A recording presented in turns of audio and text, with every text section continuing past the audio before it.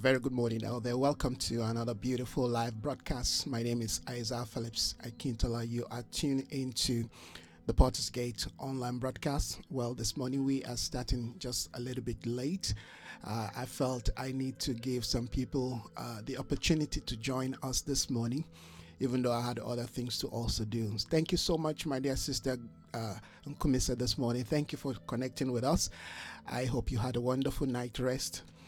This morning, by the grace of God, we are going to, look into something that I guess we most time, overlook or we forget, or maybe we assume that we have this understanding. But this is something I feel we need to constantly remind ourselves. In fact, this is a bit of a detour this morning because we are supposed to continue in what we're looking into yesterday, mercy and truth have met each other. Righteousness and peace have kissed each other. That's what we are supposed to be continuing on this morning. But I felt the Lord will have us just have a little bit of detour. But this detour is necessary and is important in establishing some of the things the Spirit of God is bringing across our path. And I believe that we're in a day of divine establishment. The Bible says in the last day, the mountain of the Lord's house will be established. Yes. So that concept of being established in the foundation of truth, in the reality of God's speakings and God's coming into our life, amen, will give us the ability to stand in the earth and be able to reveal and reflect the standard and the demand of God to creation. And in doing that, I think we personally need to have, a fuller understanding of the revelation of this God that we claim, amen, that we're representing. And this is what I want to speak about this morning. I want us to interact with this reality, amen, of the sovereignty of God, the authority of God, the power of His majesty, the dominion of God, the all-surpassing knowledge and wisdom that God, amen, has given to us. I just sense that, reading the scripture this morning and just looking and trying to process what I am reading, what, I'm hearing, that how much of this God that we claim we know, how much of Him do we actually know? When we say He knows all things, when we say He understands all things, when we say He's in control of all things, has that really dawned on us? Or is it just something that has become part of our sensory, knowledge? We can know something and still not know that thing. We can be informed about, something and still not have, the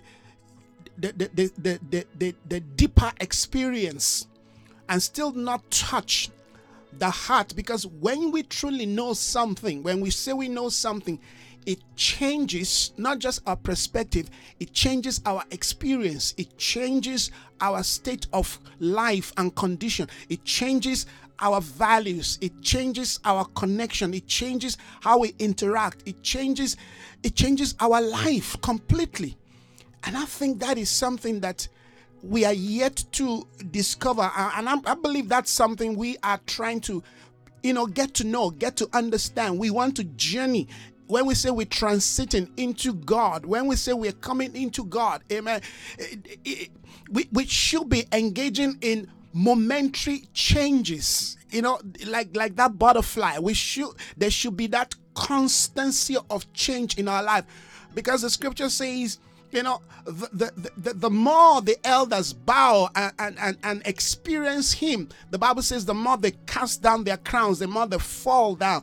The only thing you can do in that experience, I guess, is to bow, But I think that's some of the things the Spirit of God is trying to bring to bear in the days that we live in.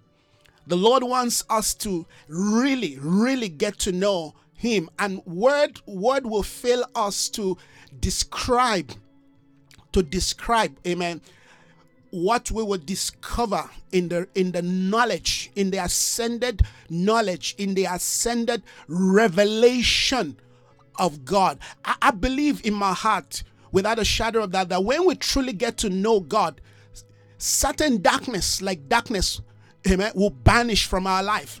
Like fear. All right, everything that darkness represents will totally banish from our life, and it's from that position that we can, in fact, begin to represent Him and represent His voice. I believe that God is saying, "This is my day. I'm beginning to come, and the earth is beginning to see." I mean, I just posted a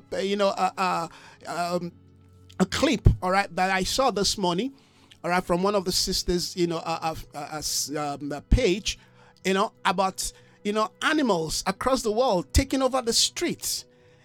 And to me, that is just like, wow. People are shut in. The animals have taken over. That is a sacred day. That is scary. That is God speaking volumes to us. In all of this thing that we thought we have gotten right, in all of our intelligence, in all of our knowledge and wisdom, and how we have studied and how we have come to this position where we think we have arrived, and with all the technological advancement, God shuts down the world. And even the places where there are no coronas, guess what? Their economy, their life, their leadership cannot be. No person, no place on earth today, all right, can say, well, they are not touched. They were perfectly, insulated from all that is happening. No, every part of the world, amen, is touched. It's touched. So in all of this, what is God saying? What are we getting to understand? Heaven is speaking volumes. The voice of God is upon the waters. What are we hearing?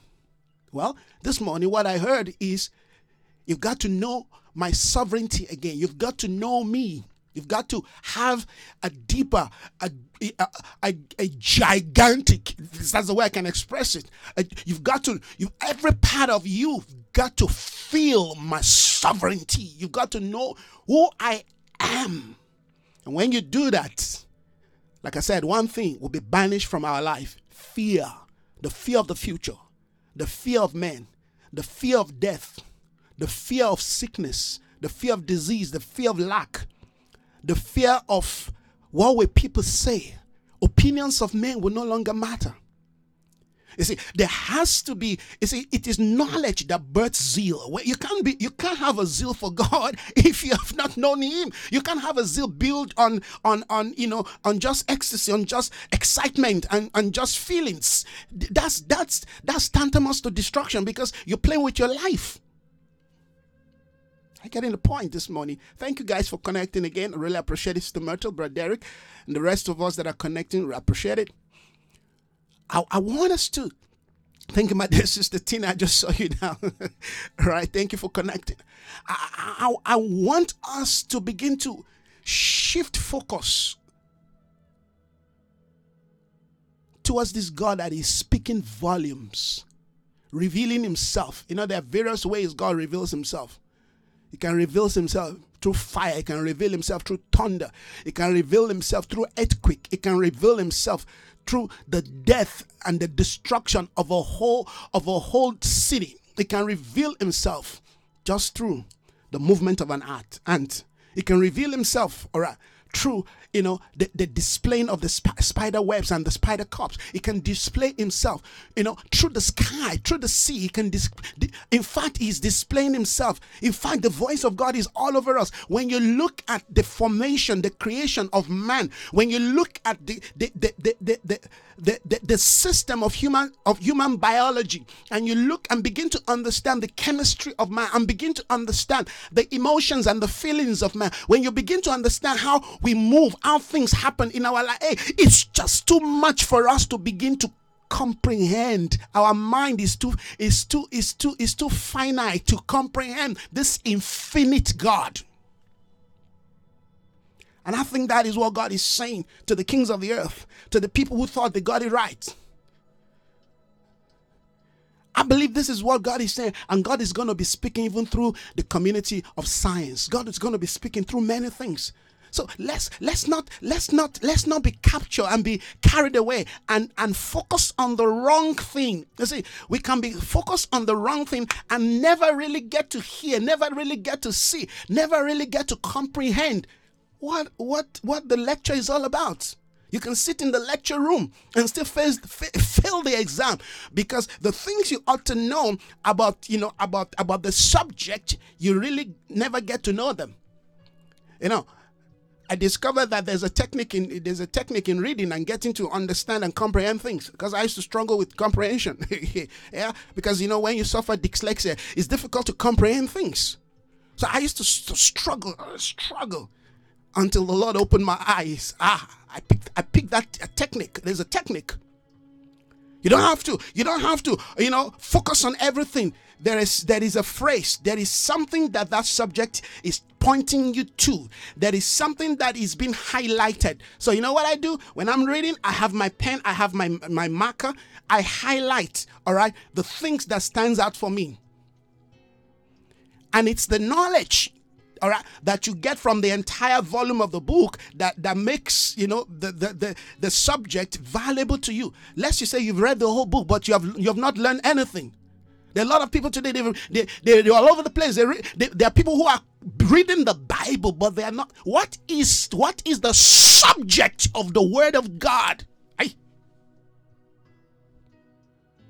I'm just looking at the book of Isaiah this morning. I say, this guy is dangerous. This prophet Isaiah this guy is dangerous. I mean, he's speaking things word for word of what is happening in our day.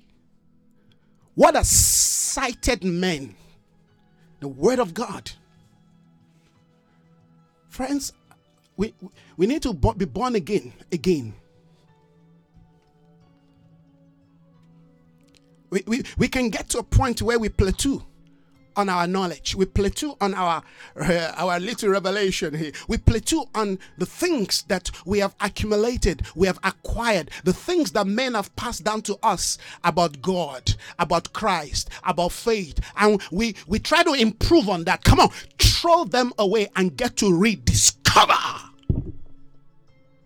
This God who say, I am spirit, but I rule over the affairs of men.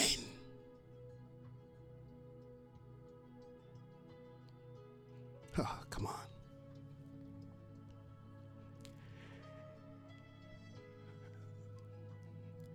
It will take a people who want to journey beyond the material realm to begin to press in. They say, if you're there,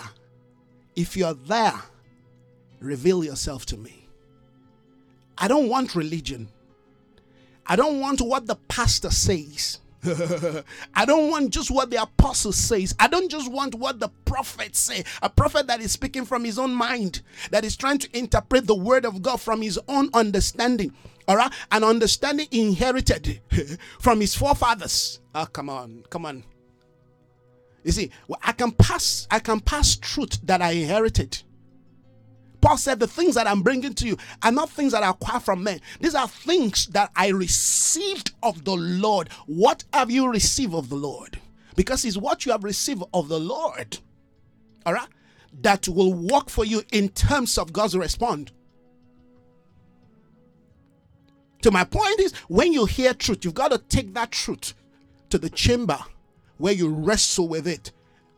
The word wrestle means you get to connect with the spirit of that thing until the shell is cracked out and you touch the life, because it's the life that gives us experience. I'm talking about getting to know the voice of God, getting to see God in all of the things. Lest this corona thing is past and the economy is open and everybody continue and go back to their normal life, all right, and we forget the lesson.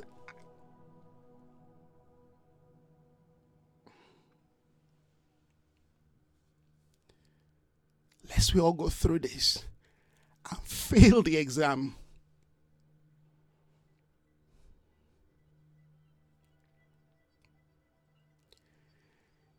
I don't want you, neither do I want myself, to fail this exam. This judgment that we are seeing it's also a time of examination. It's a time of evaluation. What do you know of me, Isaiah? I brought you into this new day. You've seen my walkings and my movement in the earth. What are you learning? What are you picking? What is standing out for you?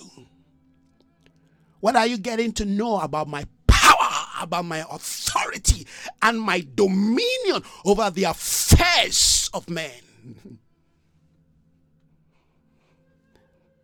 After this, the way you see men should change. Of course, you must honor men, but you must never put your life again in the hand of man. You must never again put your hope and your trust in the hands of mortal man. Mortal man. There's something in the air killing them and they don't even know what it is. And all of the knowledge and the wisdom, all of the investment the world powers have made on warfare has been turned to rubbles. This thing can enter into Pentagon and just finish people without even knowing what's killing them. Just you sneeze twice, then they check your temperature. If they sneeze too hard, they say no. Even if you're the general, they say sorry sir, we can't allow you here unless you kill everybody. Sorry, you have to. Can you believe that? You say okay, no, that's far. No, but that happened to the Prime Minister of United Kingdom. You remember Boris Johnson? Yeah, he was quarantined. The Prime Minister was. When you talk about superpower, you talk about America, you talk about United Kingdom, then you begin to talk about maybe Russia, China, and all of the. But this thing, somebody said, well, this was created in yes, it was created in some, a laboratory. Whatever it is, that's not my point. The point is, do you think that the superpowers will be so foolish that certain things be created to the point that it brings them also to a point of shame? No, this is a battle of pride. The war is about pride.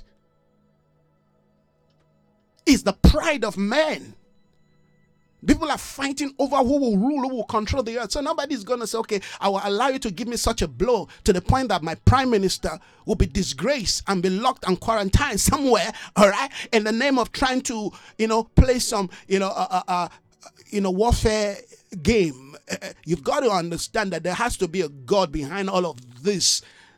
Even if they have planned all of this, God hijack it. Are you getting the point? God hijack, and God is always ruling over the affairs of men. Remember what I say, God will always find an occasion to speak, to let the world know that he is in control, even when we can't see him.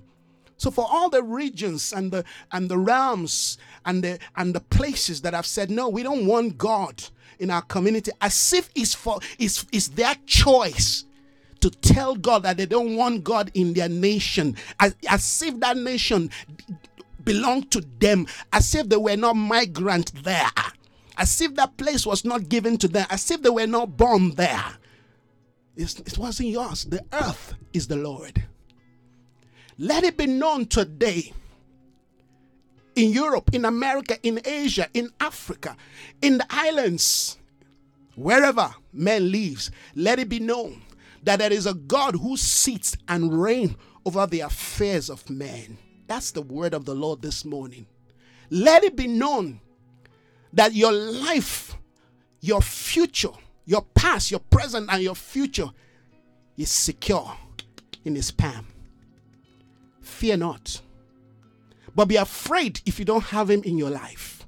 Be afraid if you cannot submit to his rulership. Be afraid if you cannot bow to his authority and his dominion. Be afraid if you cannot hear him, and be afraid if you are locked in a place where they've shut your eyes from seeing what God is doing and they've shut your ears from what he's doing. Be afraid, because he will come upon you suddenly.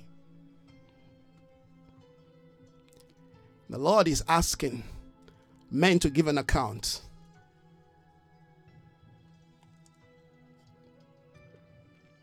This is a preamble of the final judgment. I said that some time ago. So what we're seeing right now, it's a preamble of the final judgment. How would it be? How would it be? Like I said some time ago, I don't believe in the idea and the theology of rapture. The way, suddenly everybody just fly away. No, I don't believe in that. I believe, amen, in the taking up of the people of God. I believe in the parousia, in the taking up of the people. But I don't believe the idea of how people define rapture. That is too weak for a God who rules over the affairs of men. But let's assume this was a rapture, a time where God says, okay, rapture has come. Did you see how many people would have been left behind? Many of us would have missed it.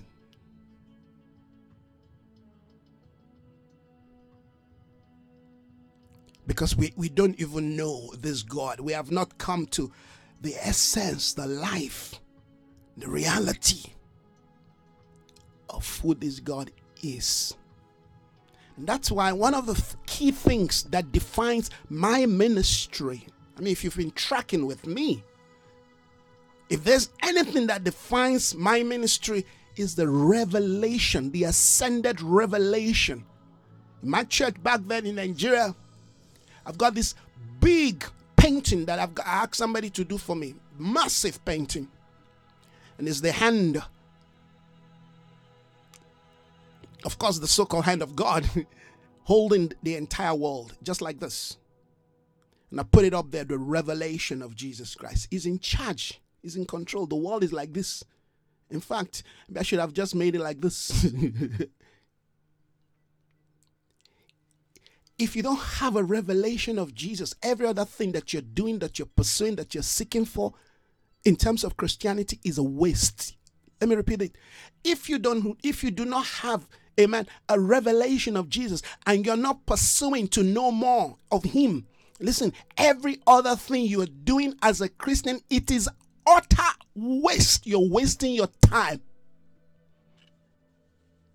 It would be better for you to go join Islam or go join, Confucius, join Buddhism and all of the, because all of the things you'll be doing will be tantamount to the same thing they're doing. You're seeking for, something. You're looking for something. You just want to use a religion to get to know something, no, listen to this. You have to have the revelation. That is what brought me to where I am.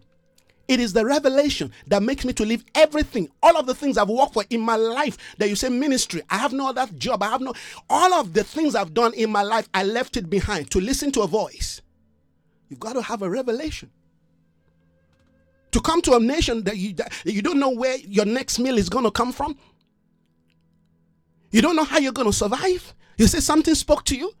People will say, you're crazy. You out of your brain. Oh yes, I was out of my brain because I had his brain. I still have his brain. And if I hear that voice today that says, Isaiah, it's time to leave South Africa. Now it's time to go to where? Pakistan, let's say. Let me not choose, the so-called advanced country, because there's nothing advanced. You see, where God sent you is where you find rest for your soul. It is not the economic condition. See, you are the fruit of my obedience. You guys are the fruit of my obedience. In my struggle, Lord, you've sent me to this nation, sent me to this country. And when he sent me, when it was time for me to leave Johannesburg, which was supposed to be a place, that you feel now you've got people who love you, people who you love, people that you feel, you can develop what but God said, no, I told you, is Western Cape. That's where you must broadcast this thing from. Why Western Cape? I don't know. He didn't tell me Eastern Cape. He said Western Cape. I knew that from Nigeria. So I've been telling people a day is going to come. I'm going to leave. I'm going to be going to Western Cape. I didn't come to Western Cape to get married. I came here to establish the purposes of God. It's in establishing the purpose of God that I saw my wife. That's how it works. I wasn't looking for a convenient, no. I didn't even know I was going to marry a colored person. No. You see, if I had my choice, maybe I would marry a white person.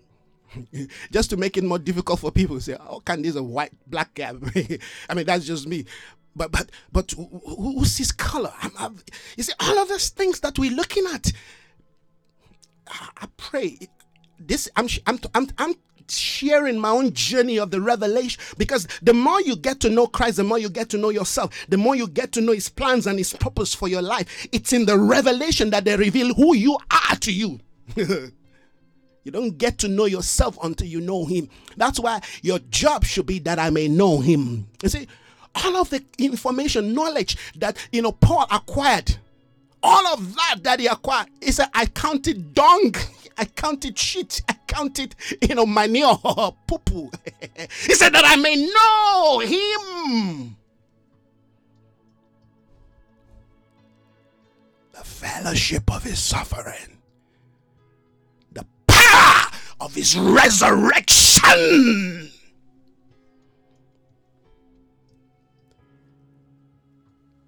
The church is playing. You see, the more you seek to know him, the more they will reveal. So I'm saying, if they tell me tomorrow it's time to leave, go to Pakistan, certainly he's making the way. I will be there. And if they say, oh, well, I want you to go to America, I will still be there. And I will still be declaring this same word without compromise. You know why? Not because I'm not afraid, but because I know God who's taken my fear away. Who says, do not be afraid of their look.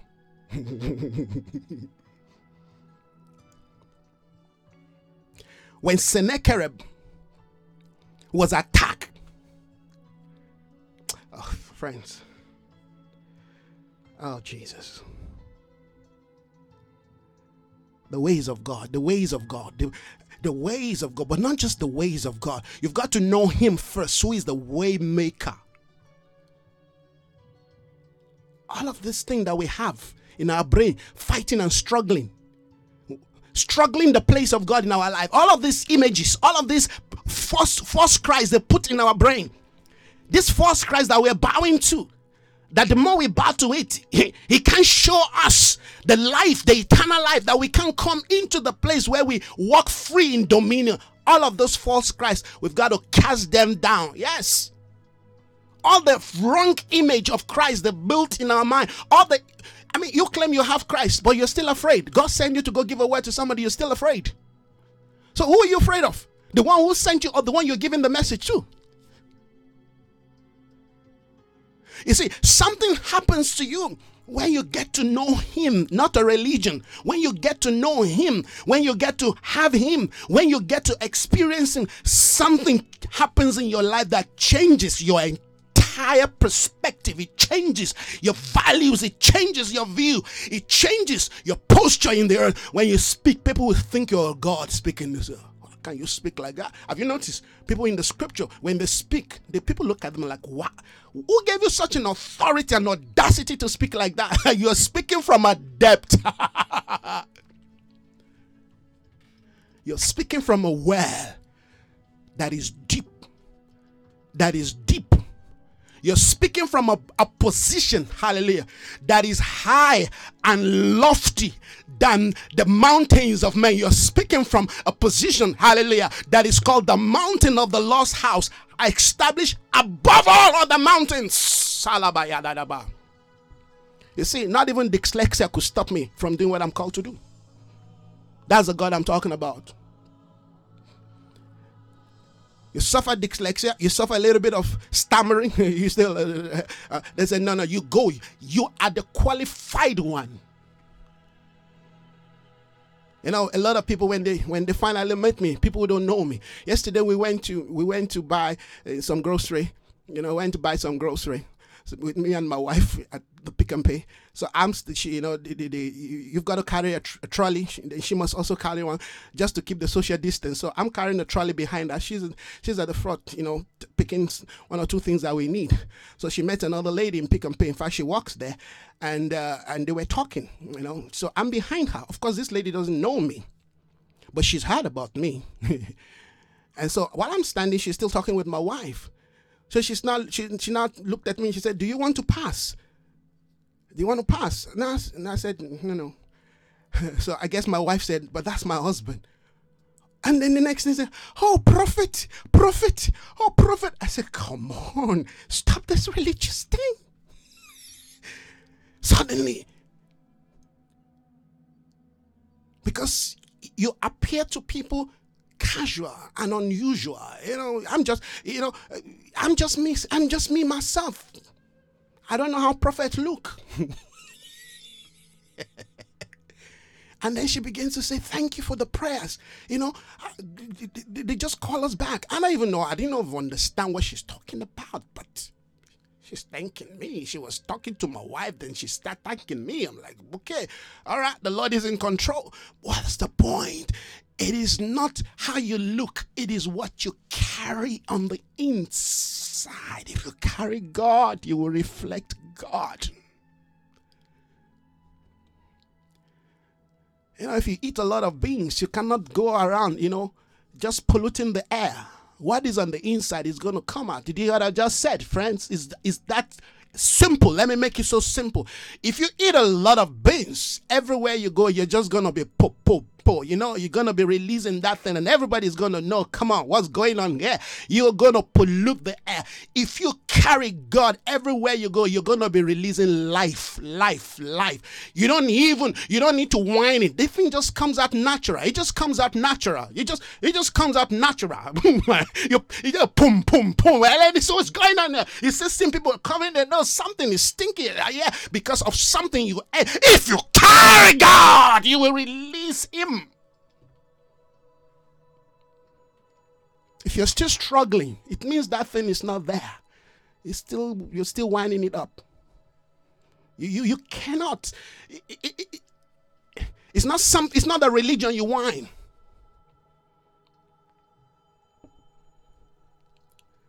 Men who touch God change nations. Men who know God are known by nations. I was listening to one of my teachings yesterday. I said, when you allow God to hide you, He will let men find you.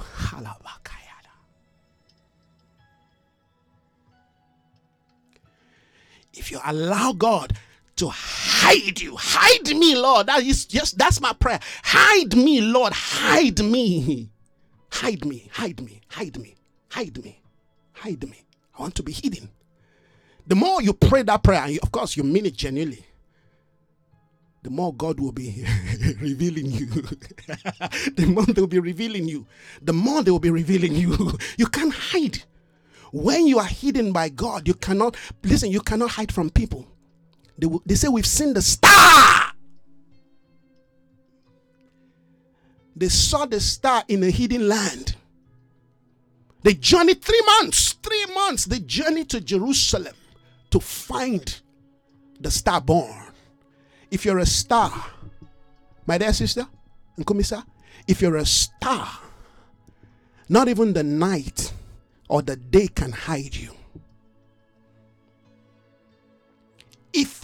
If the Spirit of God dwells in you, you cannot but to show that beauty when the time comes. People will see that glorious butterfly.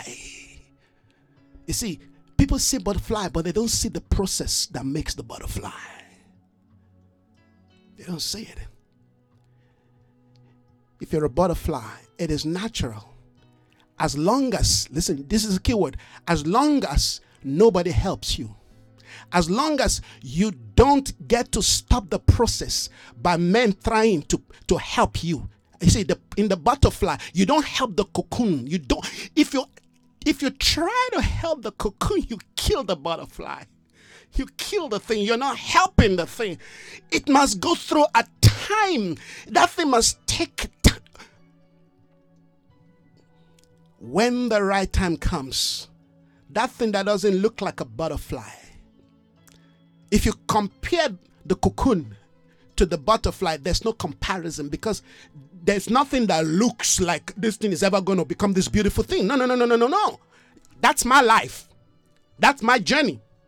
There's nothing about where I'm coming from today that proves that I was going to be where I am than a word of the Lord that God placed in my heart. Than my heart, my passion, longing for him, that obeying him, that when men say sit, I say, but God have sent me. When people say, no, we want you here, I say, no, but God have sent me. Let me just obey. But they say, but there's nothing good for you there. But everything looks like shut down there. Everything looks like it's not going to work for you. I say, but that's where God sent me. I'm not looking for convenience. He is my comforter. You see, when you have the comforter, you won't be seeking for convenience, because convenience sometimes will make you compromise.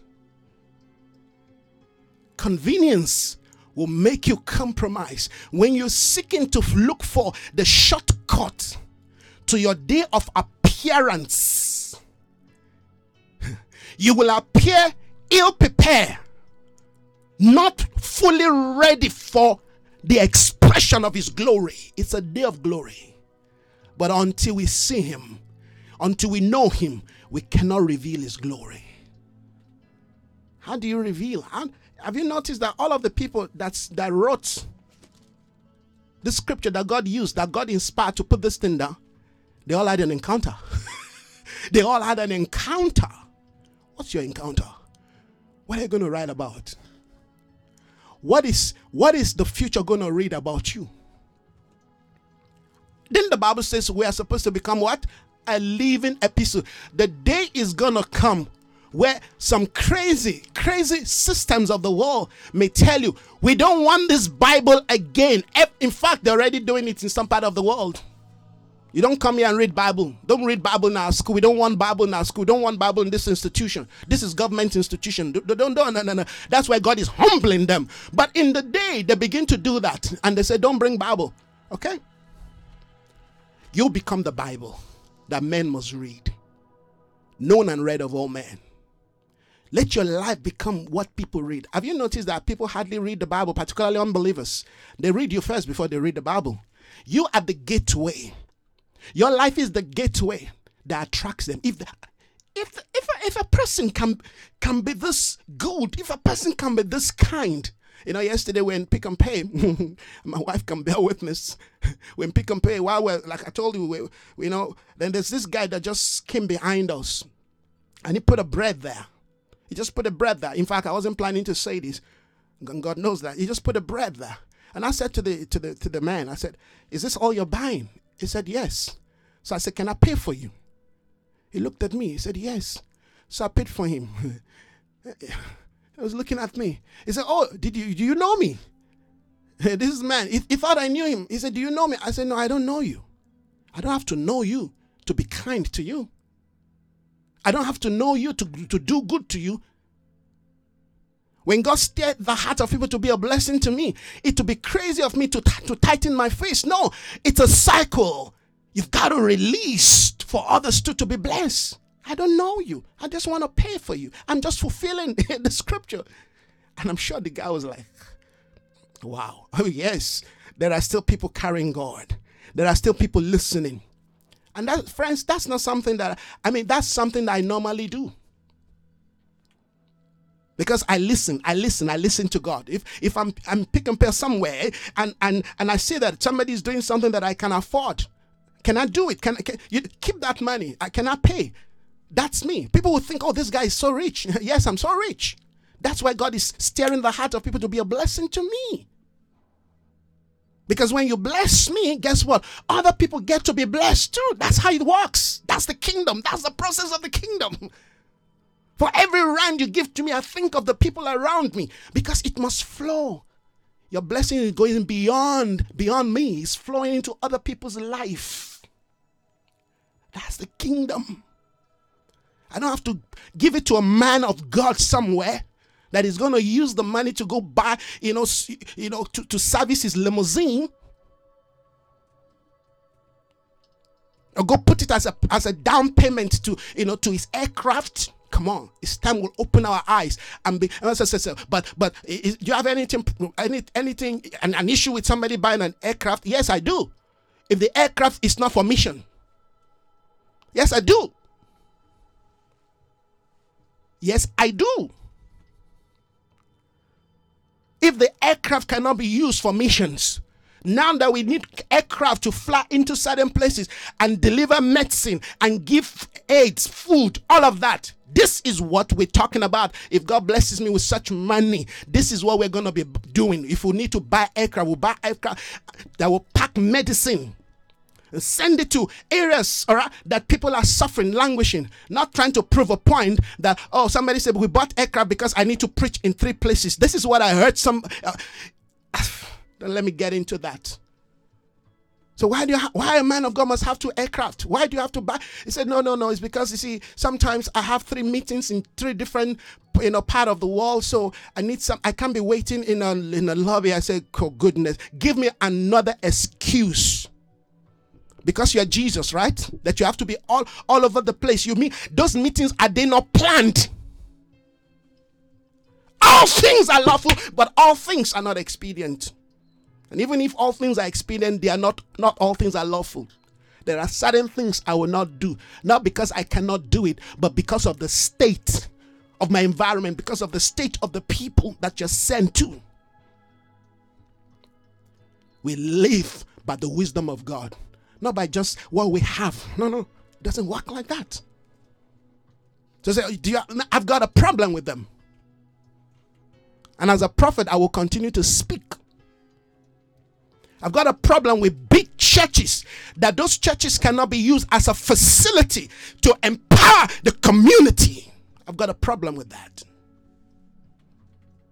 All people come to is to sit in this massive building, that place can be turned into a community center that can empower, transform lives. Young people who are out there without homes, or who drugs is destroying their destiny. I've got a problem with your big church.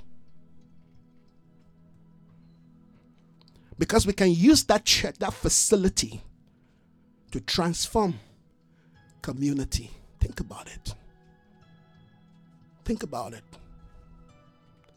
We can turn that church, that facility, and I believe this is what we should be doing. Now that heaven, I hope somebody will hear this. I hope you will share this link so that people can hear that after this, church must be changed. How we do church must be changed. How we meet must change. How we gather must change. The last thing God is touching in this last day is the outer shell, is the structure. That is the rigid aspect. That, listen to this. People don't mind to preach prophetic, apostolic, the move of God in their nice big stained glass houses. They don't mind. After all, you can put the thing anywhere. No, you cannot put the thing anywhere. If you want to put the speakings of God, it must flow, amen, with the right vessel, with the right wine skin. The last wine skin that must change, amen, is the outer shell of where we meet. That was the first dimension that was corrected, amen, in the beginning, in the book of Acts. They were meeting from house to house. Who says we cannot meet from house to house? After all, now they brought every order of church system, amen, to house. Now it's on Skype. Now is on Zoom. Now is on all kinds of social media platforms. God is speaking to us. God is humbling not just the nations, but also the church. Like I said yesterday, judgment must begin in the house of God, and it has begun. Listen to this. If everybody think out there, suddenly all the pastors have become prophets. Everybody's got a word now. Listen, shut up and listen to what God is saying. Shut down the church, shut down the house, and begin to do what He sent you first. We don't know God yet. That's why we're trying to create all kinds of false security for ourselves. You think if you build a big church, you think when people come, you can shut them in. When it's time for them to leave, they will leave. They will break down the door and they will leave. You talk about civil war in the house of God, it has begun. You see, you can't say, well, he's saying all this because he never pastored. He's not a pastor. Well, I pastored for 20 years plus. And you can go ask all the people that are pastored, they know. So don't think, oh, no, he's saying this because it's no, I did pastor. And I know what it means. I know what it means to pray all night for my flock. I know what it means to sleep in the church praying. In the church, on the bare floor. I know what that means. So don't ever you think this guy doesn't have a heart. You don't know my heart yet. I'm zealous for God. I know what it means to pray, God, give us money for a keyboard. I know what it means.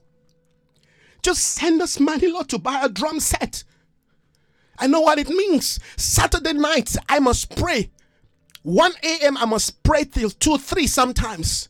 Just for Sunday service alone. I know what it means. I know what it means. That by Friday, I'm already thinking. Sometimes you feel so anxious because the people that are gonna play for you instruments on Sunday, you need to pay them. I know what it means. I know what it means for all the musicians in the church to take advantage. I know what it means for people to come and say, sorry, Pastor, this money you're giving to us is too small. I need to go play for another church. I know what it means to shut down the whole choir system. I wish Tina was watching me, the other Tina from Nigeria. She can tell me because she was my music leader. Tina will tell you. Sometimes she's here, she connects. She's a lecturer. She used to be a lecturer at one of the university. So you say, I raise people. A lecturer in one of the university in Nigeria. I don't know what she's doing now. I raise people. I raised Tina when she was still just finished secondary school. So listen to this. I am a father in my right. It's just that I don't say it because I want people to know that it's not by calling people daughter and son that makes you a father. Every father knows their children and the children know their father. I know what it means. Shut down the whole choir. And Tina could not understand. She said, Pastor, why are you doing this? I said, we have to learn. Or else, these people are going to turn the house of God to Babylon. Musicians who take advantage of men of God. This is one of the reasons why men of God today are suffering. Because the musicians, they've held them hostage. I know how it is, how some men of God in Nigeria literally built houses for their musicians. Give them everything they need. Listen to this. Even if they have to go play in a nightclub, but Sunday morning, they must just show up. The whole thing was polluted. I saw it all. So don't tell me. I know church politics. I know a brother told me while we're growing, he said, Pastor, you've got to apply, wisdom here. You have to understand church politics. I looked at the brother, and this is somebody I know. While I was still a teenager, we grew together. I looked at him, I pointed at him, I said, never in your life again you speak to me about church politics. Jesus rules and reigns in his house. I refuse to accept church politics. I have deacons, elders, people older than me, who served in our deacon board, but they dare not raise a different order, a different direction of where we're going. They know. They know. They don't have the final say. I have the final say because I listen to God. I share with them. This is what God is saying. You guys go pray about it. Listen, come tell me what you think. If you don't agree, it's fine. If you agree, let's move on. It's called leadership. And there are things that they do that I don't do. I don't have, even if they fail there, go ahead. You learn from your failure. You see, no, you don't cross my path, I won't cross your path. There's division of labor.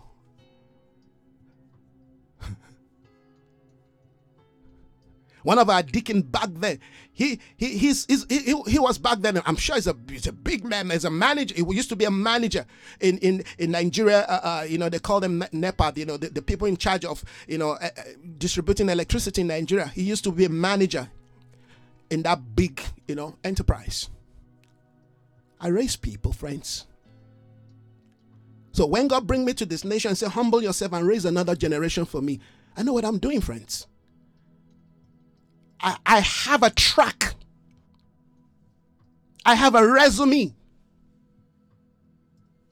That's what sometimes I look the way people treat you.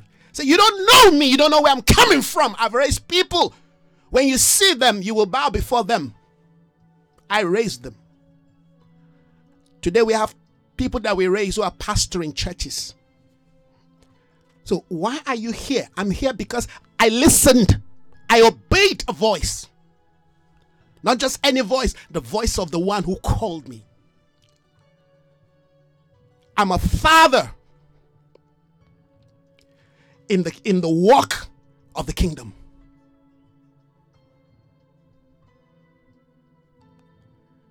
A brother yesterday, I called him. I said, you're not ready to be mentored by me. Yes, I relieve you of your commitment, of your hasty word to want to be mentored by me. You're not ready for the things of God. Go do your own thing. If you think this is an anointing you can touch and run away with, it doesn't work like that. I called him, send him a message. I need you to tell me what you've learned of me for the past 3 months. In fact, not past 3 months, since the time you said you want me to mentor you. Give me, I need to have something. I want to see something that you've learned. No, prophet, I'll get back to you. Okay. He didn't get back to me. I called him again, sent him another message. No, I'm busy. He said, my work is, I said, okay. So your work makes you busy, all right? That you cannot respond. Well, this is where it stops. Now that's me. I don't look for people to mentor. No. I'm not looking for sons. We have to follow the pattern. Sorry, I relieve you of the things you said. Of your commitment, I relieve you of it. So that those words don't haunt you. You don't run into things hastily that you're not ready to commit yourself to. You tell me you're busy. I even told him, if you cannot write it down, give me a voice message. You can be at work. You can be working on your computer and be putting down what you need to say, what you have learned. He didn't know it was a probation period I gave to him. You're telling me, you've not been calling me. Is it my duty to call you? You want to be mentored. Is it my duty to be calling you? Because you see, that's how they have told them. That your mentor must be calling you. He must, no, I'm not looking for anything from you. You are the one looking for something. You need sight. You are the one who need wisdom. You are the one who need the impartation. You are the one that you're supposed to be a Joshua sitting there. When Moses left the place, you sit there. You want to learn something. You don't have a quest for the prophetic.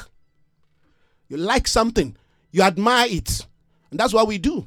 It's prostitution. And people like your gift. They're connected to you not because they like you. They like the gift. They like the anointing in your life. They like it. So if they can steal that thing from you, amen, without even you knowing, they will steal it and run away. They will steal that thing and run away. They will steal it and run away. They don't want to touch life. They just want to touch. They just want to touch an anointing. It doesn't work like that.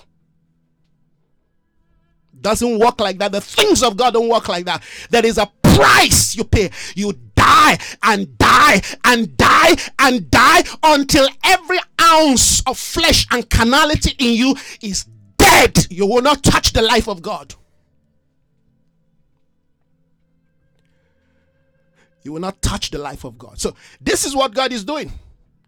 If you want to know God, you have to stop playing games. I didn't come to this nation to play games. I did not come to this land to play games. I came to raise a people, an army for God. I came to find a people that can resurrect, stand up again. That's why in all of the things, listen, very few people have seen a prophet. Very few people have touched the real grace, the real spirit of a prophet. Look at all the people you call prophets. Let's look at their values. Look at their standards.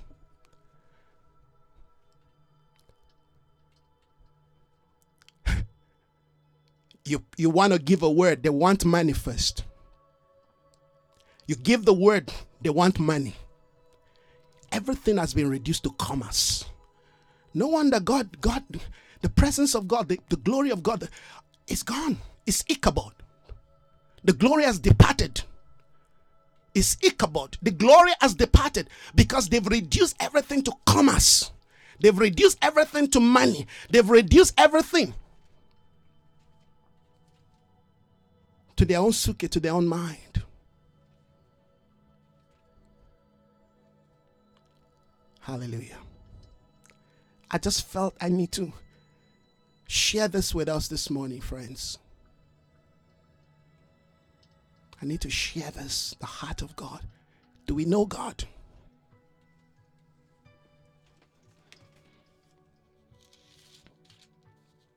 It's going to cost you everything. I'm not going to lie to you. Friends, I'm not going to lie to you. It's going to cost you everything if you want to gain all of Him. If you want all of Him, it's going to cost you everything. It's called death. And the passage to death is crucifixion. I like that scripture, Sister Tina, you posted. I am crucified with Christ. I am crucified with Christ. I'm not crucified to the flesh. I'm not crucified to just pain. I'm not crucified to just poverty. No, I am crucified with Christ. It's important. You connect Christ to your crucifixion when you're crucified with Christ, so that when you say, okay, let me finish that thought. When you're crucified with Christ, you crucify with everything, amen, that represent the nature of the first man. So that when you rise with Him, amen, you rise with Christ in the same glory and power, hallelujah, that He rose with. See, it's no longer I who lives. That word I defines your world. The word I defines your world, your identity, your views, your values, your nationality. I'm a Nigerian, but I am not of Nigeria. You hear what I said? I'm a Nigerian, but I am not of. My life, my source is not of that nation. No. From a different order.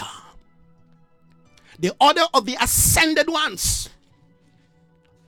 That's why I've got brethren, I've got brothers all across the world. I've got brothers from India.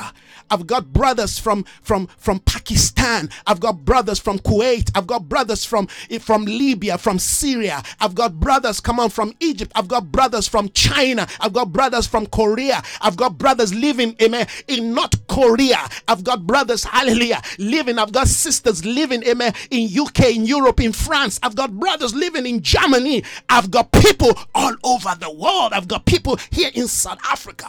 That's why my heart bleeds for this nation. Part of me is all over the world, is scattered across the world. And it takes the spiritual eyes to see my brethren.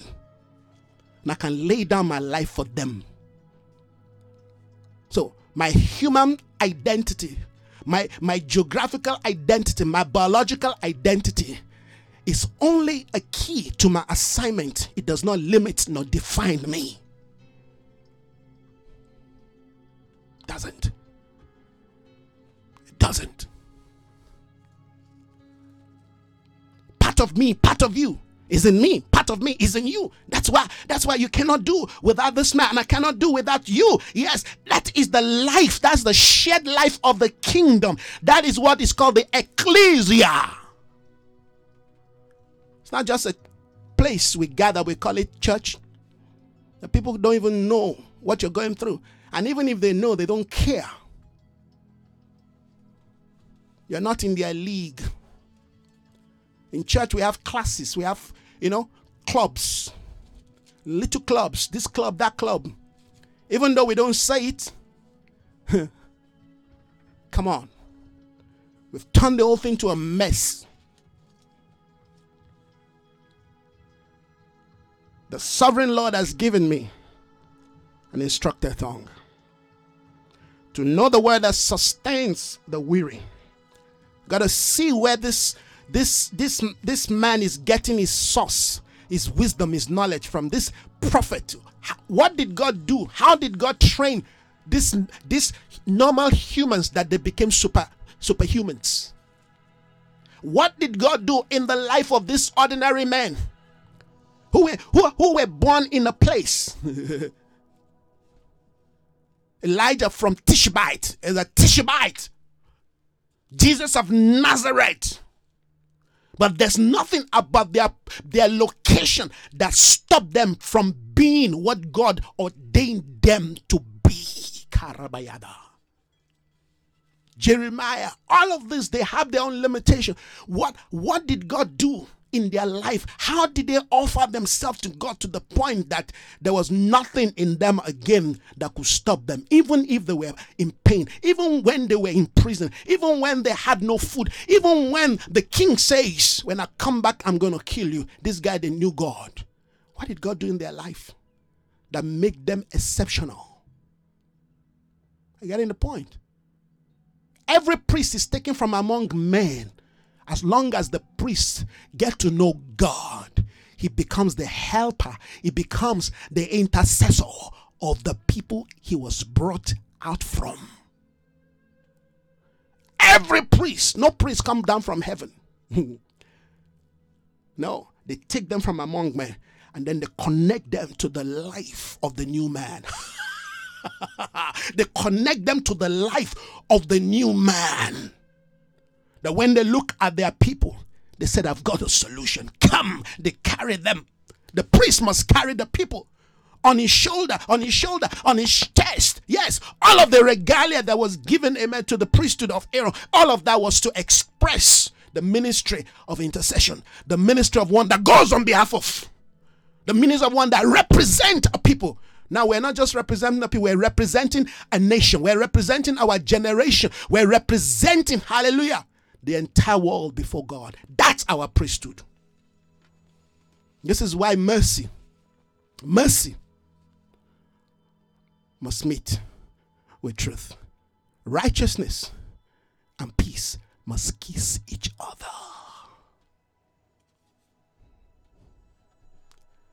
I'm talking about the sovereignty of God. I'm talking about getting to know who He is. Don't let nobody, benchmark you and say, you don't have what it takes. You're not called. Everyone is called. To the degree we know Him who called us is to the degree we will exhibit our grace. Grace is given. You have to receive it. And when you receive it, hallelujah, you make sure it's in alignment with your assignment. No one is disenfranchised in the house of God. No one is disenfranchised in the house of God. There are ranks, there are orders, there are standards, there are values, but no one is more superior than the other. No. There are rankings. There are values, there are governments. When there's government, there must be administration. When there's administration, there must be system. We must know what fits into what. We must know what connects to what. We must know who goes before who. Yes. The Bible says, in the order of God, the apostles are first. The prophets follows. In the rankings of God. Yes. These three, the Bible says, at the dimension of what the things of God is built upon, the church is built upon. The church is a system. It's not just a place we gather. There's a church, hallelujah, that must function in the world of economy. There's a church that must function, hallelujah, in the community of scientists. I said there is a church that must function in the community of the scientists, of science. There's a church that must function in politics. There's a church that must function, hallelujah, in the world of medicine. There is a church that must function in the world of entrepreneurship. Come on. There is a church that must function in the home. In fact, that's where the church begins from, in the home. The strength of the gathering of the church is defined by the strength, the foundation of the church at home. Lest we become hypocrites. You go to church, you all hallelujah, praise God, but you go to your working place and you're just a serpent. You're a wolf. You're a bull. You go into the world system, you go into Babylon. The spirit of the bull captures you, because that's the spirit that rules the world of commerce, is a bull. And God is fighting, wrestling that bull. Money touches your hand, you lose your salvation. You're not member of the church yet. Come on, friends.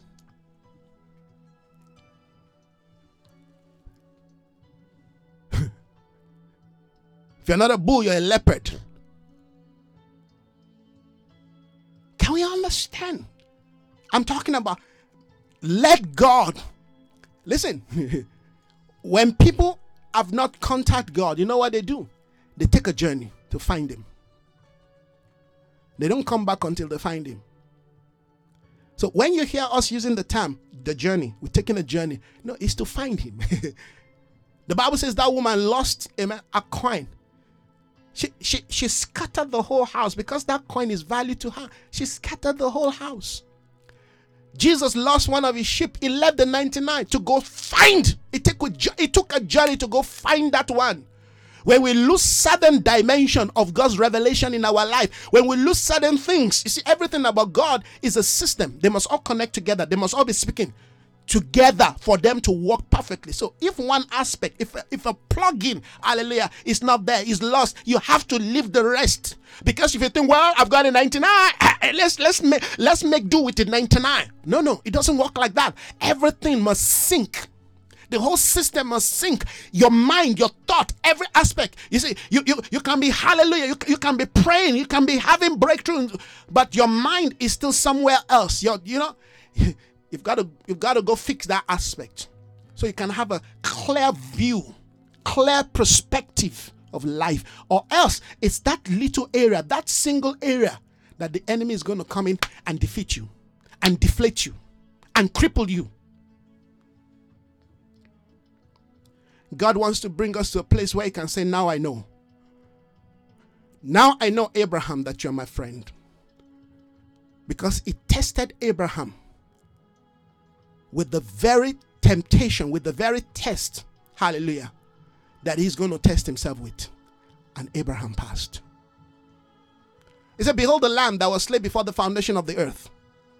Then they found a man in the earth, a mortal man. They said, take your son, your only son, to one of the mountains in Moriah and go sacrifice. Hello? Which God? No.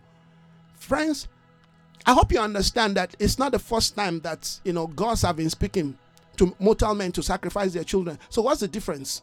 After all, hidden gods, all right, have been demanding, human sacrifice. So what's the difference? The difference is the God of creation, the God of the whole world, did not just say to Abraham, all right, to go sacrifice. He told Abraham the pattern of the sacrifice.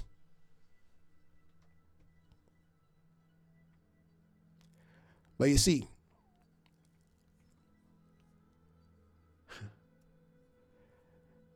the final revelation is not just about Abraham sacrificing.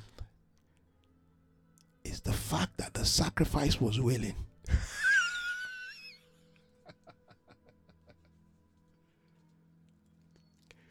Is the fact that the sacrifice was willing. A talking sacrifice. It is the peak of obedience. You see, that story is not complete if we focus it just on Abraham. No. The hero of that story is not Abraham. No. Yes, Abraham was able to raise a son. Abraham was able to train, amen, a son who can trust. Oh, Lord, I hope you get this. This is where I'm going to end this morning. I hope you're going to get this. Abraham was able to raise a son who can believe him, who can believe his father, who will not rebel, who will not fight. I hope you understand that Isaac could take his father, say, excuse me, in the days where the God of our God that you introduced to us said we must not do human sacrifice. You preach that to us. Abraham, you've been preaching that to us, that we must not render human sacrifice, because you can see what is happening in the walls around us. Now you want me to be the sacrifice? Daddy, I think you must, maybe you smoked something. Something happened to you. Don't you think you're backsliding? Abraham, you preach no human sacrifice. You've got the wood. You've got the knife. You've got the fire. Where's the sacrifice? I'm talking about us getting to know God. I'm talking about us getting to know, not just know about Him. Because knowing about Him has brought us to the point that we find ourselves today. Knowing about God is not going to suffice. It's not going to keep us. In fact, it's not going to lead us into the future.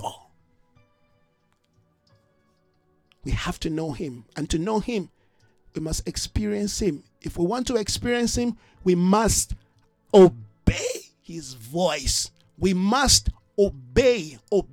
Obedience, amen, is better than sacrifice. Isaac stole the show. Isaac stole the show. Isaac made the day. Just like David. These are generations of people. These are generation of people who totally, yes, Tadioni, who totally obeyed the voice of their father. That's where God is calling us to. Not rebelling, not fighting, not bringing your humanistic, democratic mindset to the things of God. You want to comprehend the things of God with your own suke, with your own mind. You're going to be having brain damage, because your brain will not be able to comprehend it. It will look foolish. It will look, unreal. It will look. Is that not the world system? How can we bring God into all of this? Can't you see how progressive we have become? Can't you see what we're doing? Because we're shooting, aircraft to space, and then we're developing technology, and we're doing all of this, and therefore we have arrived. Look at you. What have you done? What is there that the world have done? Have you seen? All that the world claimed they've gained in the past 50 years has been brought to a halt, to an hold.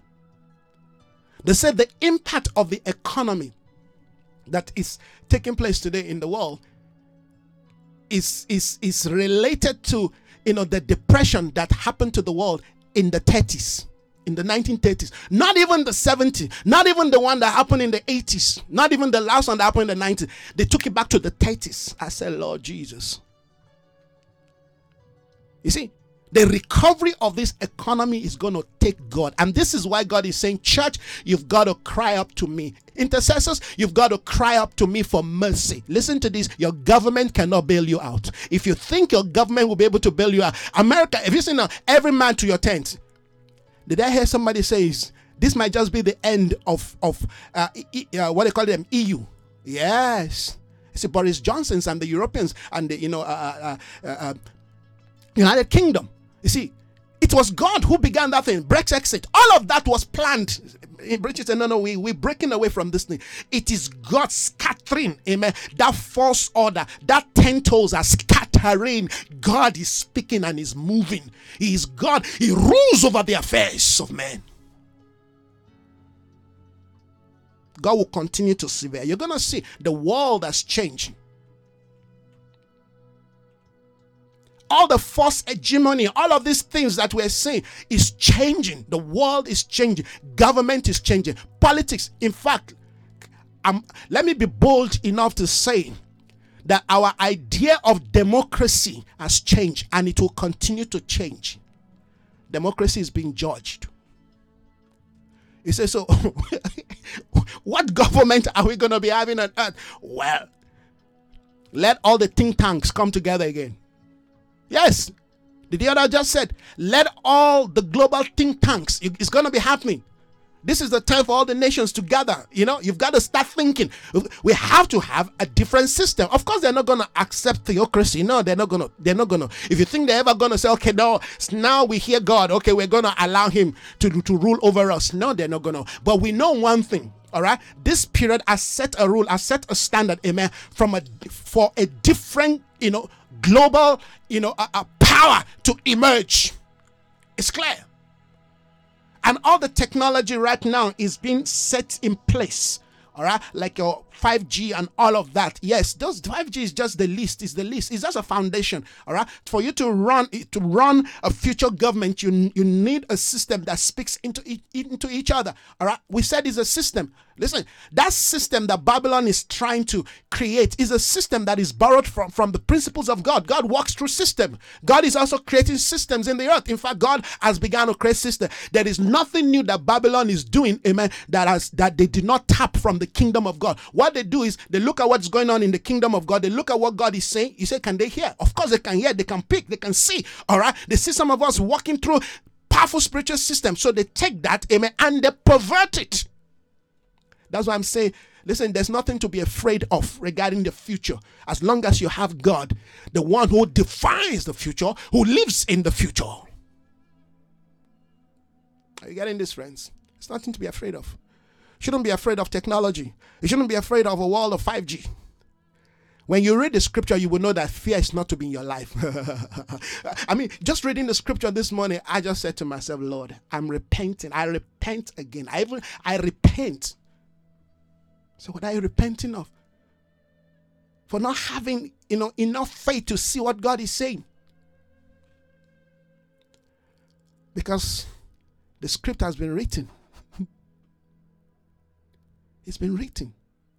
And we know who will win at the end. In the day of the rulership of the Antichrist, there will be a church alive, ruling, reigning, and representing the things of God. In the days where they'll be forcing men to have, chip to access things, is already happening. But in the day where they're going to be rolling that out, in the day where they're going to be tapping into our phones, hearing us, seeing all of what we're doing, listen, there's going to be a church ruling and reigning in power and in dominion. We're not afraid. We are not afraid. If you're afraid, you better go back home. Yeah, you remember what they said? Yes, the Gideon's army. Are there anyone among you afraid? Go back home. Go back home. Go back home. If you're afraid to advance into what God is bringing us into, go back home. You are not ready for engagement. There are those of us that will be at the front line, at the forefront. There are those of us heaven has already positioned in the future. It's called the ministry of the watchman. Have you noticed? Watchmen, they live in the future. Did you hear that said? Watchman lives in the future. That's why we calibrate them again and again. We calibrate their sight. We calibrate their understanding. We engage with them. God engages with them. It's like every day they have to. Every time they interact with the things of the Spirit, they recalibrate them. They recalibrate them. Because, the kind of, interaction they have in the Spirit is just too high. So every time they exert energy, they bring them back, they recalibrate them. All right? They recalibrate their sight. They give them strength. Daily their strength is renewed. They mount up again with wings. They fly, hallelujah, into the territories and see things, and they bring back words. They bring back information. They prepare the people, hallelujah. They fly back there. Come on. That's who we are. It's a day of warfare. Are you ready to war? We wrestle not against flesh and blood, but against principalities and powers, against spiritual wickedness in high places. That's where we live. That's where we war. That's where we battle. And we've never lost any. Because indeed, the one who is leading us is the King of Kings himself and the Lord of Lords. Sit down, Lord, and rule over the affairs of man.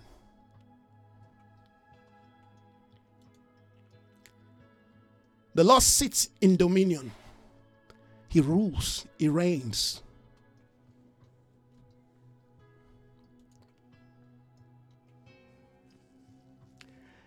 Hear the word of the Lord. But God speaks to you, O Israel. This is what the Lord says. Do not act like other nations who try to read their future in the stars. Do not be afraid of their predictions, even though other nations are terrified by them.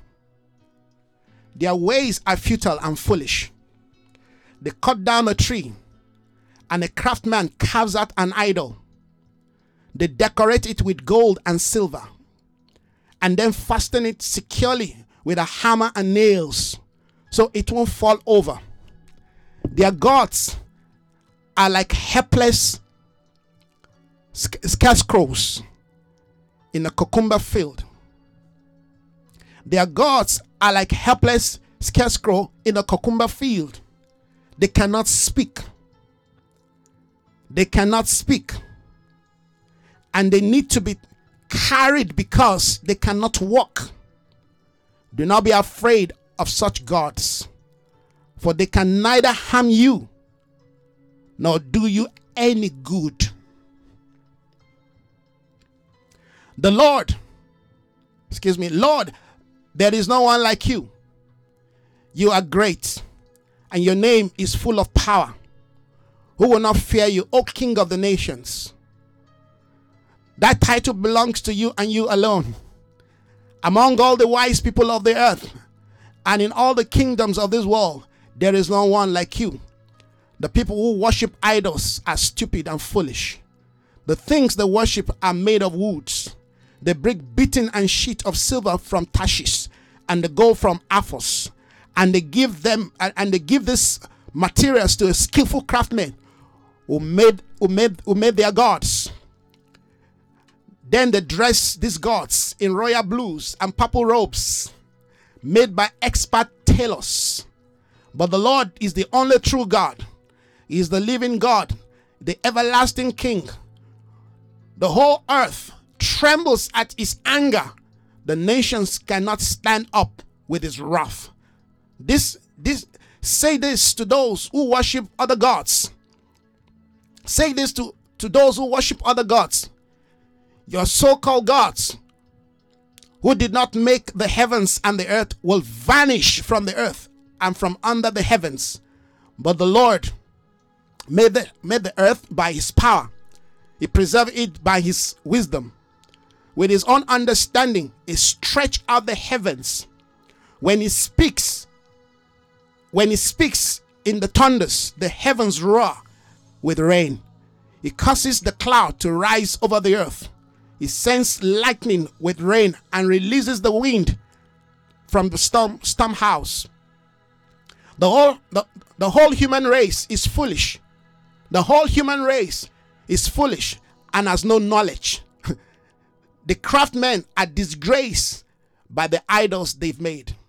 For the carefully shaped works are fraud. For their carefully shaped works are fraud. For their carefully shaped works are a fraud. These idols have no breath nor power. Idols worthless. They are ridiculous lies. On that day of the reckoning, they will all be destroyed. But the God of Israel is no idol. He is the creator of everything that exists, including Israel, his own special possession. The Lord of heaven's army is his name. This is Jeremiah from 1 Jeremiah 10 from 1 to 16. How awesome is our God. How glorious is his majesty.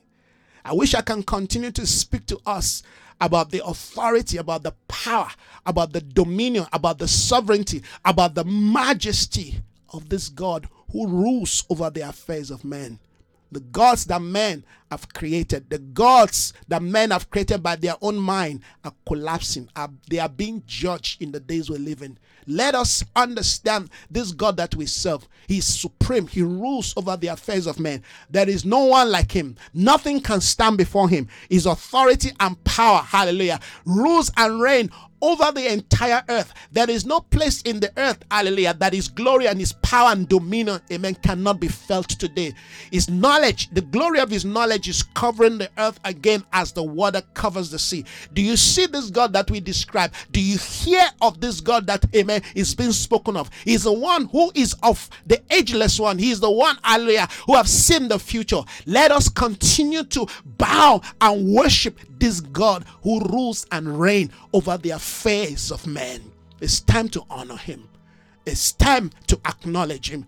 It's time to serve him with all your heart. He said, if you will serve me, if you will seek me with all your heart, he said, you will find me. It's time to drop every other thing and begin to pursue him and begin to yearn for him and begin to, call upon him. Let him fill your heart with new life. Let him fill your heart with wisdom. Let him fill your mind, amen, with the mind of his son. Let Christ this day, amen, be revealed to you in a glorious way. Get to know this God that we're talking about. He will continue to protect his own as he continue to judge those who have stood against his wisdom and his authority. Is a day of reckoning. This is a day of the Lord. The light of God once again is shining upon the earth. There is no place, amen, that darkness can hide in this brand new day. It's a day of his glory. It's a day of his majesty. It's a day of his dominion. Let men, hallelujah, who have refused to acknowledge him, bow the knees to this glorious God. All human race will come to bow. All human race will come to acknowledge that he is God. He rules over the affairs of men. This is what God is doing in this brand new day. And this is the knowledge we must take into the future. After we have dealt with the issues of corona and whatever it is, something else is going to come. But as that thing comes, let us be ready and be prepared. Let us acknowledge that there is a God who rules over the affairs of men. That even in Babylon, God reveals himself. He showed his power. He showed his dominion. Hallelujah. That even in Assyria, he showed his power. He showed his dominion. He showed his glory. In Egypt, he proved to Pharaoh that he is God who rules over the affairs of men. When it's time for him to show up, it can be 400 years later, he will show up. And when he shows up, be afraid. Be afraid. So there is nothing, amen, that the world can tell us today, hallelujah, that will shake us, that will move us, because we know who we serve. Do you know him? Hallelujah. We thank you, Father. We thank you for revealing your heart to us, for revealing yourself to us this morning. We acknowledge you. We celebrate you. I celebrate you this morning, oh God. I give you glory. I give you praise. I give you honor, adoration, oh God. Oh, bless your holy name, Lord. For there's none like you. There is none like you. There is none like you. Hallelujah. You reign on high. You reign in beauty. You reign in glory. You reign in power. We bless you, Father. Oh, hallelujah. Let's just bless him. Let's honor him. Oh, hallelujah. Salada. Jabababa koyande. Oh, thank you, Father. Thank you, Father. Thank you, Lord. Thank you, Lord. Thank you, Spirit of God. We celebrate you. Hallelujah. Hallelujah. In Psalm 103, 18 and 19, here's what David says. He said, to those who keep his covenant, and remember to obey his precept,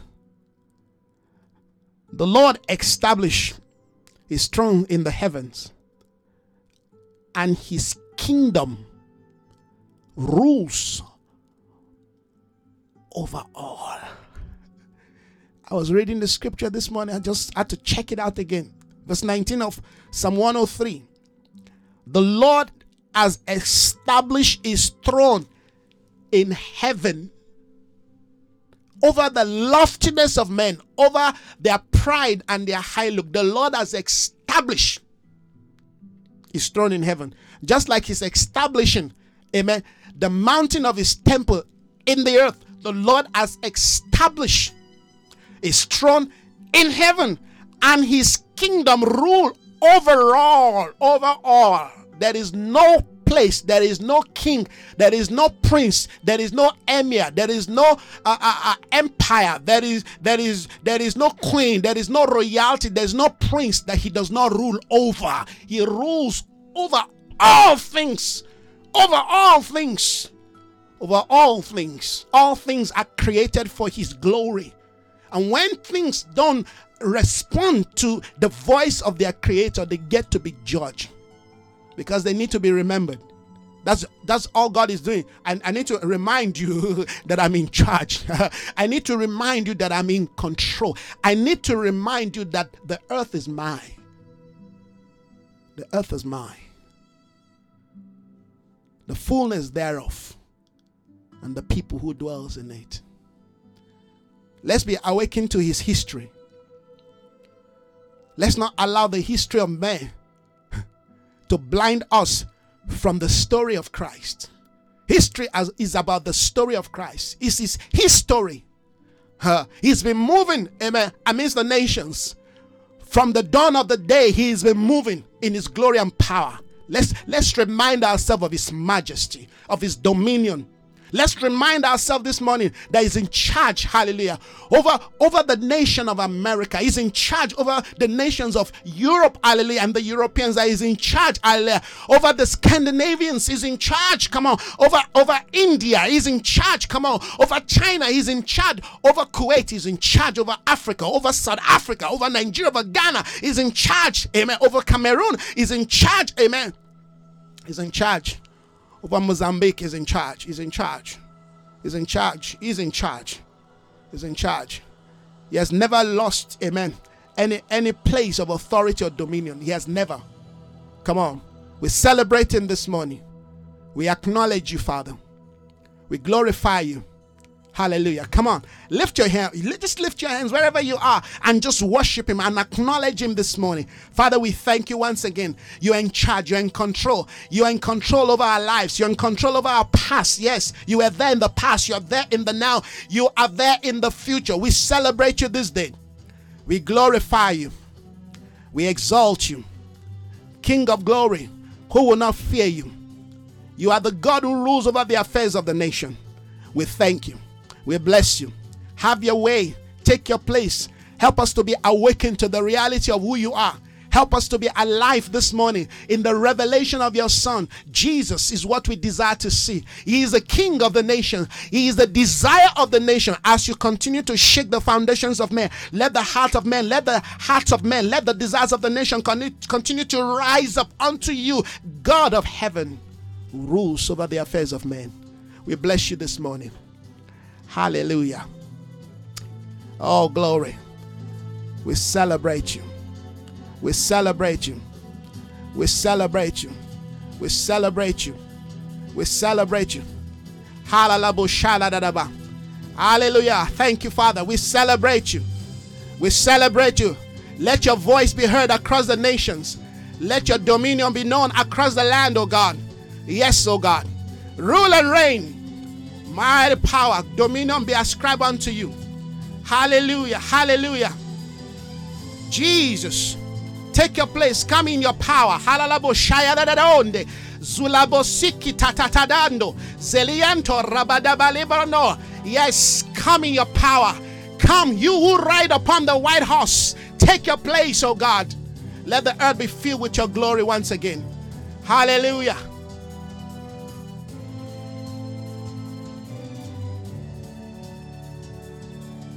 Oh.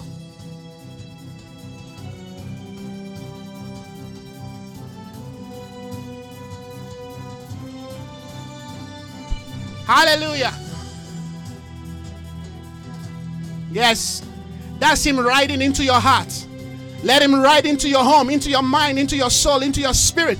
Let him ride into your heart. Let him ride. Give him room. Make room for the King.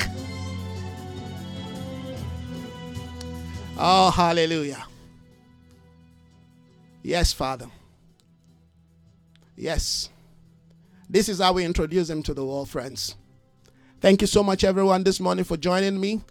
Hope to see you later. Certainly, I'm going to see you because we need to continue our prophetic leadership school this morning. All right. So if you're interested in getting to know what the prophetic is all about, well, join us. I should be here between 9:30, 10. Let's see how it's going to go. But I should be here by 10 o'clock. All right. So if you want to join us, we're going to continue our prophetic leadership school. God bless you all. Thank you. God bless you. Bye-bye.